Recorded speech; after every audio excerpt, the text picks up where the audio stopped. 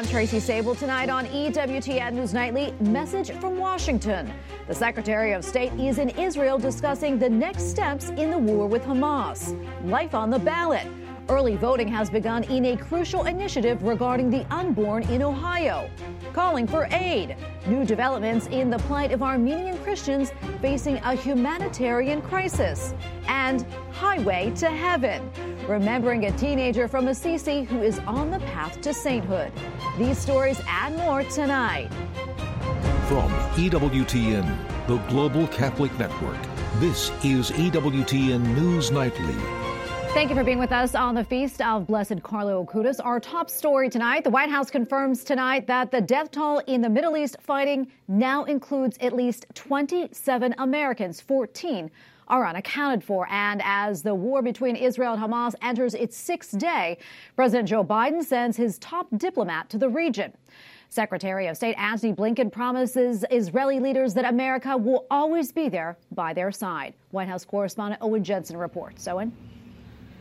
Tracy, today, U.S. Secretary of State Antony Blinken met with Israeli Prime Minister Benjamin Netanyahu and Israeli President Isaac Herzog in Tel Aviv. His visit comes as the war between Israel and the terror organization Hamas has claimed at least 2,600 lives on both sides. And the war is expected to escalate with a possible ground invasion. In Gaza, near constant Israeli airstrikes, neighborhoods wiped out. The Israeli government hunting down Hamas after it massacred hundreds of people. Today in Israel, U.S. Secretary of State Antony Blinken met with survivors of the Hamas attack. Thank you for being here. It's really important. And while speaking at a news conference alongside Prime Minister Benjamin Netanyahu, Secretary Blinken emphasizing Israel has the right and the obligation to defend itself. Hamas has only one agenda: to destroy Israel and to murder Jews. Blinken reflected on how members of his own family faced the horrors of the Holocaust. So, Prime Minister, I understand on a personal level the harrowing echoes that Hamas's massacres carry for Israeli Jews, indeed, for Jews everywhere. Meanwhile, speaking at NATO, Defense Secretary Lloyd Austin said the U.S. is working urgently to get Israel what it needs to defend itself. Nobody should try to take advantage of this vile Hamas assault to cause more bloodshed or instability. And last night, speaking to a group of Jewish American leaders, President Joe Biden said he's working on every aspect of the hostage crisis in Israel. Now, the press are going to shout to me, and many of you are, that, what are you doing to get these folks home? If I told you, I wouldn't be able to get them home. Folks, there's a lot we're doing. Asked where he draws his strength from in troubling times. From my faith that at the core of every human being is a spark of humanity and decency. It's got to be touched. It's got to be spoken to. Also tonight, U.S. citizens and their families who are trying to leave Israel will get help from the U.S. government. The White House just announced it will arrange charter flights out of Israel. The first flight expected tomorrow. The U.S. government is arranging for at least 4 charter flights a day. At the White House, Owen Jensen, EWTN News Nightly. While he is in the Middle East, Secretary of State Antony Blinken will also try to secure the freedom of hostages kidnapped by Hamas. As many as 150 people were abducted during last weekend's attack on Israel, including an unknown number of Americans. And we bring in now Joseph Assad, a former CIA officer who has extensive counterterrorism and counterintelligence field experience. Joseph, thank you for joining us. We appreciate this. Mounting a rescue operation into Gaza is a daunting task, to say the least. Can you explain to us maybe what would be involved in a scenario like this, rescuing these hostages? Absolutely. This is a very dire situation, and it is constantly changing on the ground. You have hostages that are potentially being hid in tunnels and safe houses, most likely in the southern part of Gaza. So I think the priority right now, what is involved in any efforts to rescue these hostages, is going to be intelligence collection. We need to collect SIGINT, that signals intelligence. We need to rely heavily on our allies in the region. We are talking to Egypt, to Qatar, to Turkey. and others who are in contact with Hamas and Hamas leadership, trying to determine the location. Second, we were trying to determine the conditions of these hostages before we attempt any rescue or any negotiated settlement. Yeah, I mean, a mission like this is so very dangerous. How do you even train for something like this? It is extremely dangerous, and we have the most capable U.S. officers from the military, from other U.S. government agencies that are trained in negotiation skills. They're trained on vetting. One key thing is to vet the intelligence. Before you embark on something like this, you want to make sure you're not being set up, that this is not a ruse. And most importantly is their diplomacy, their ability to talk their way out of a bad situation, but also how to negotiate and get other allies on our side. This isn't going to be like the movies where people are going to be rappelling from helicopters. Most likely this is going to be brokered by Qatar or some of our other Arab allies that are in direct contact with Hamas. Yeah, tell us, how can the U.S. run a rescue operation like this without having boots on the ground? That is really the million-dollar question.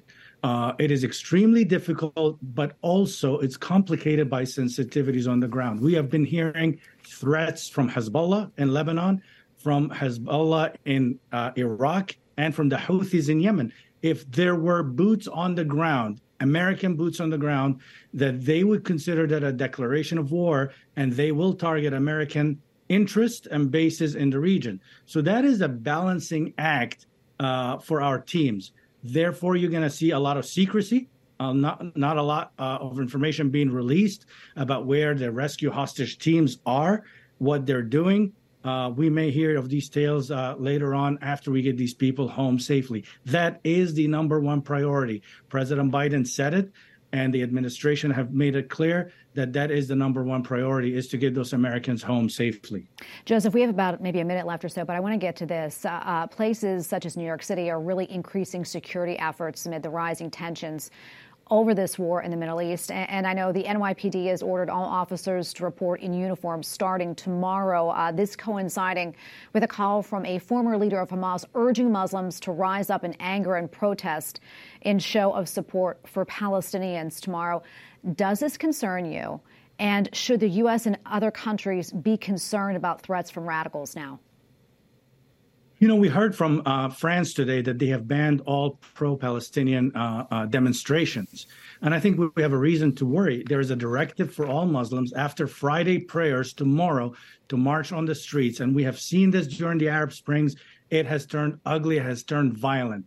I think it is reprehensible that we are concerned about this at home, and that Jews in our own country here, they feel unsafe, that these demonstrators could go on and destroy shops, synagogues, churches, other property. It's very difficult to know what's going to happen tomorrow, but I think it's going to be a significant day, not just in the U.S., but across Europe and in the Middle East. Yeah, we shall see. Joseph, thank you so much for your expertise in weighing in. We appreciate it. Thank you. Well, the Latin Patriarch of Jerusalem is speaking out on the attacks in Israel. Siamo rimasti tutti molto sorpresi, sgomenti per quello che abbiamo visto. Cardinal Pierre Battista Pizzaballa says, once again, we find ourselves in the midst of a political and military crisis. We have suddenly been catapulted into a sea of unprecedented violence. The Patriarch is calling for a day of prayer and fasting to take place on Tuesday, October 17th, for peace in the Holy Land. Well, the Lantos Foundation for Human Rights and Justice is among the many groups speaking out against Hamas's brutal attack on Israel and what has transpired since. Foundation President Dr. Katrina Lantos Sweat released a statement saying, in part, quote, as the daughter of the only Holocaust survivor ever to serve in the U.S. Congress, I have watched with horror and revulsion the brutal war that has been launched against Israel and the Jewish people. The savagery and barbarism of the Hamas terrorists have stunned some. For many others, it has merely confirmed what has long been known. And joining us now to talk more about this is Dr. Katrina Lantos-Sweat, president of the Lantos Foundation. Katrina, thanks for being with us today. Obviously, this is very personal to you. Let's talk about that and what you think your late father's reaction would be if he were still here. Well, thank you for having me. I'm grateful for your attention to this issue. It has been a very difficult few days. My 92-year-old mother, who is also a Holocaust survivor, lives with me, and we've been glued, as many of your viewers and listeners have been, to the television. My father, I think his very first reaction, honestly, would have been to try to fly to Israel to stand in solidarity with his Jewish brothers and sisters. But I think he would have been saying things similar to what I wrote in the statement that we put out. This is not merely a fight between Israel and Hamas, a democratic, rights-respecting, pluralistic society, and an evil, barbaric, savage terror group.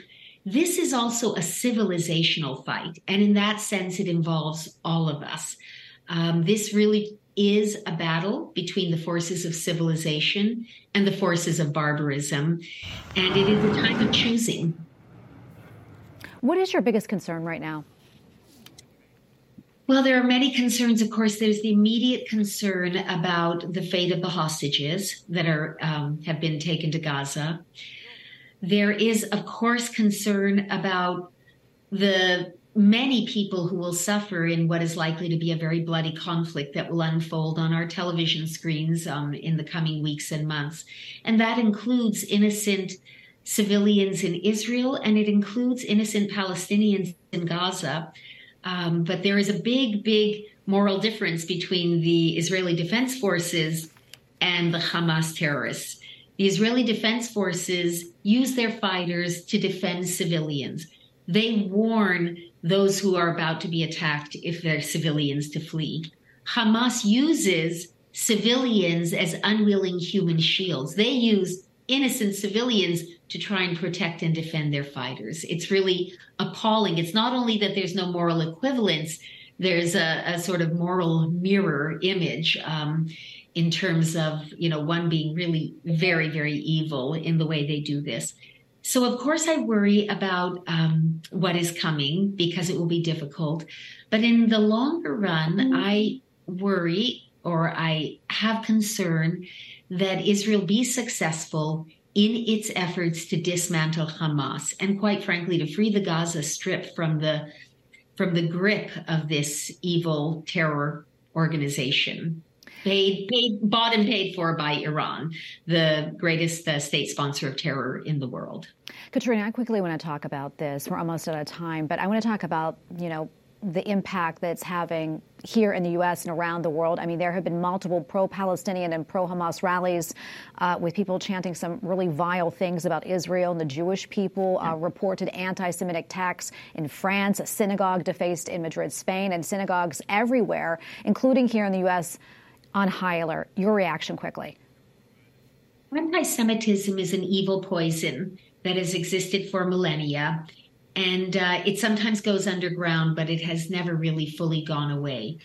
To anybody who is claiming to stand in solidarity with these savage, brutal, disgusting attacks, they have lost their moral compass. They have made a choice to stand on the side of evil, and that will redound to their shame for the rest of their lives and beyond. So their shame knows no bounds. In terms of the need for vigilance, it is higher than ever. My late father, Tom Lantos, the only Holocaust survivor ever to serve in Congress, said something that has been quoted many times, but it's so true. He said, the veneer of civilization is paper thin. We are its guardians, and we can never rest. We can't rest. And that pertains to fighting back against anti-Semitism, the hatred of the Jewish people, fighting racism, fighting bigotry, fighting religious persecution, which is rampant around the world. So, we are called to be watchmen on the tower. We are guardians of civilization, and that veneer is really very thin. So I think the message is vigilance, determination, a recognition that we can never rest, but also, I think, a hopeful belief that ultimately we will prevail. Yeah, absolutely. Katrina, thank you so much. We appreciate it. God bless. Thank you. Thank you for having me.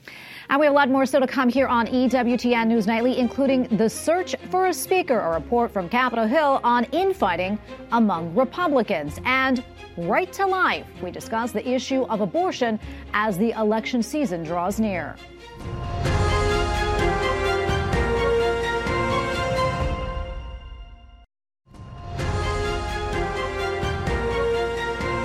Well, it is unclear when the House of Representatives will have a speaker again. There is still infighting among Republican lawmakers. The GOP nominee is struggling to get enough support to win a floor vote, and the House remains at a standstill with no end in sight. Capitol Hill correspondent Eric Rosales joins us now with new developments. Eric. Well, good evening, Tracy. If you've ever been to a baseball game, then you heard the saying, you can't tell a player without a program. Well, you almost need a program up here on Capitol Hill. Majority Leader Steve Scalise won a very close race against Congressman Jim Jordan for the nomination of the next Speaker of the House. But there's more than a dozen Republican lawmakers who say that they won't support him, and he's no better than McCarthy, and will not back the Majority Leader when it comes to a vote on the floor. But now Congressman Jim Jordan, he's now telling his supporters to vote for Steve Scalise.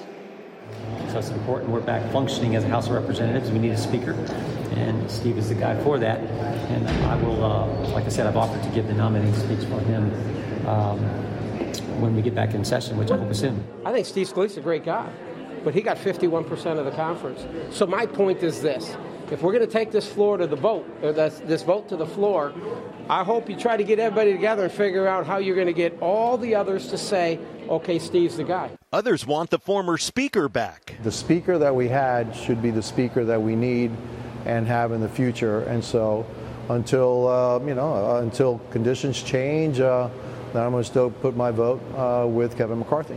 Meanwhile, Democrats say they are ready to govern. We stand ready and willing to have a governing coalition, a bipartisan path forward. That's what we want. That's what we hope happens. It's going to take our Republican colleagues stepping up. But Republicans tell me this is all part of the democratic process. A democracy or a constitutional republic that we have, it can be messy. That's kind of the point of this whole thing. And quite frankly, the fact that we can have this open debate, and even though it might seem to be a bit messy, this is how democracy works. Listen to this. Some lawmakers tell me that it could take days or even weeks to iron this out. And remember, we're only 13 days left of legislative days in order to work out another CR or actually balance the budget. That ends on November 17th. But some conservative lawmakers tell me that they wouldn't mind for another 6-month CR because that'll put it past the first of the year. And once you do that, then according to the latest budget cuts will actually take place across the board at minus 1% of what we're paying out now. So a lot of conservatives say that they wouldn't mind that. They're looking for more like 7 or 8% budget cuts. At the Capitol, Eric Rosales, EWTN News Nightly. Early voting has begun in the one state with an abortion measure on the ballot this fall. Voters in Ohio are considering Issue 1. The proposed amendment would, quote, establish in the Constitution of the state of Ohio an individual right to one's own reproductive medical treatment, including but not limited to abortion. If passed, it would prohibit government restrictions on abortion up until what is considered fetal viability, which is around 24 weeks. Well, we're only a few weeks from the third Republican presidential debate, and one pro-lifer is issuing a call to all the candidates. Writing for Town Hall, Benjamin Watson said in part, quote, the stance the GOP presidential nominee adopts with respect to abortion could influence decades worth of policy and political debate. The author and former NFL tight end also says pro-lifers should be asking candidates, do you really cherish human life? And are you going to protect America's most vulnerable mothers? Benjamin Watson joins us now. He spent 15 seasons in the NFL. He also is the author of the book, New Fight for Life, Roe, Race, and a Pro-Life Commitment to Justice. Benjamin, great to have you back on. Good to see you. So tell us, why did you write the piece for Town Hall? I mean, what did you hear or not hear in the first two GOP debates that led you to do this? Well, we're in a very precarious time, I would say, in a post-Roe world. Look, we all celebrated Roe being overturned, and rightly so. And now with the upcoming election and the debates, I think it's imperative that the pro-life movement, that pro-lifers understand the urgency of now. And what we want to hear, what I want to hear from the candidates is an unswerving support for life. Much has been made of a 15-week ban or a 6-week ban. And the fact remains that while 15-week bans are better than nothing, 90% of abortions occur within the first 13 weeks of pregnancy. So even if that's the talking point for the GOP or any other candidate that's running, they're still missing the majority of abortions. The reason why I talk about this is that we as a pro-life movement need to be pushing our leaders, our pro-life leaders, to not compromise on the issue of life. We shouldn't be haggling over how many lives, how many children we are willing to sacrifice. Yeah, and you praised Florida Governor Ron DeSantis and former New Jersey Governor Chris Christie for some of their pro-life remarks. Tell us, what you liked about what they had to say. Well, just the fact that they were first willing to address it, willing to be adamant about their stance for life, willing to express the fact that, the goal here is to eliminate abortion. Look, we want to make abortion unthinkable, but also unnecessary. And so I'll mention this, Tracy, when it comes to the issue of abortion, and especially politically, 76% of abortion-determined women said they would prefer to parent if their circumstances were different. And so part of this conversation is asking these candidates, look, what are we going to do to support women? How are we going to make sure they have proper housing, proper health care, proper education, the things that they need? Because these are the reasons that so many women say they want to abort their child. Yeah, and you also say that pro-lifers need to stop, quote, negotiating with abortionist terms. Explain to us what you mean by that. Well, I think the negotiating kind of goes back to what I said about the 15-week ban. We live in a constitutional republic. There's going to be give and take. We know that. We understand that. But we shouldn't be using their terminology. We shouldn't be accepting the fact that it's okay to murder and to kill certain children, but not other children. I truly believe in human dignity and the fact that no matter your location, no matter your stage of development, no matter your race or your sex, every person has value. That should be what we are upholding and what we are pushing, not trying to compromise and settle on where it's okay for us to allow some image bearers, those who have human dignity, to have their lives terminated. All right, Ben, thank you so much for coming on. We appreciate it. God bless you. Thank you, too. Up next on EWTN News Nightly, humanitarian crisis. Armenian officials make a plea to the United Nations. Plus, we celebrate the feast day of a young man on the path to sainthood.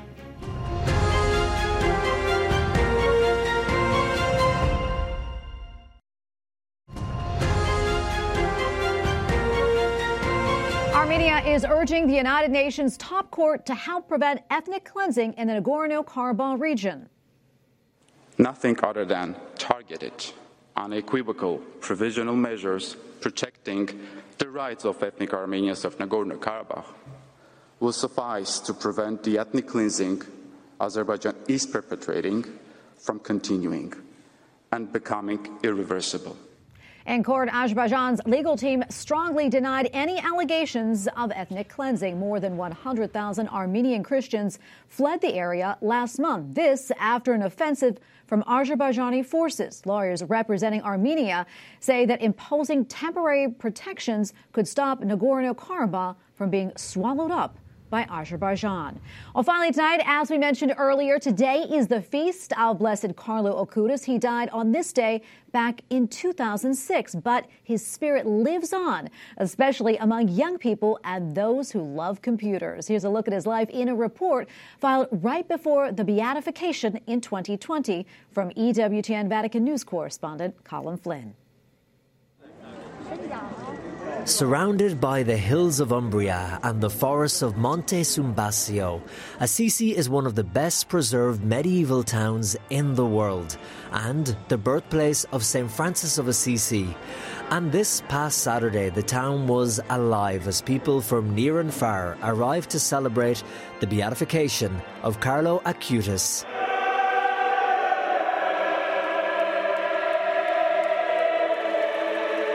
The celebrations of this beatification actually started a week ago when the tomb of Carlo was opened and put on display.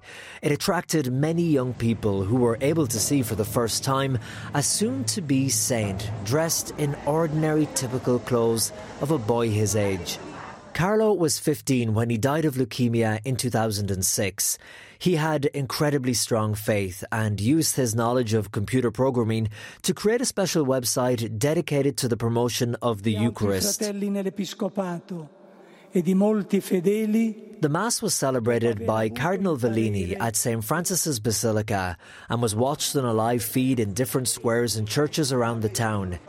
Young pilgrims who were in attendance said Carlo is someone they can look up to as a role model. Because he lived in the same world as we do. He is very close to us and the way we live. And I think it is very moving to have such an example of an exemplary life. He gives me this hope of our time is just as good as any other to be holy. As the sun set over Assisi, it marked the end of another step in the path to sainthood for Carlo Acutis. Colm Flynn, EWTN News Nightly. Beautiful. And we thank you for watching tonight. Remember, you can follow us on social media, Facebook, X, and Instagram at EWTN News Nightly. I'm Tracy Sable. Good night and God bless.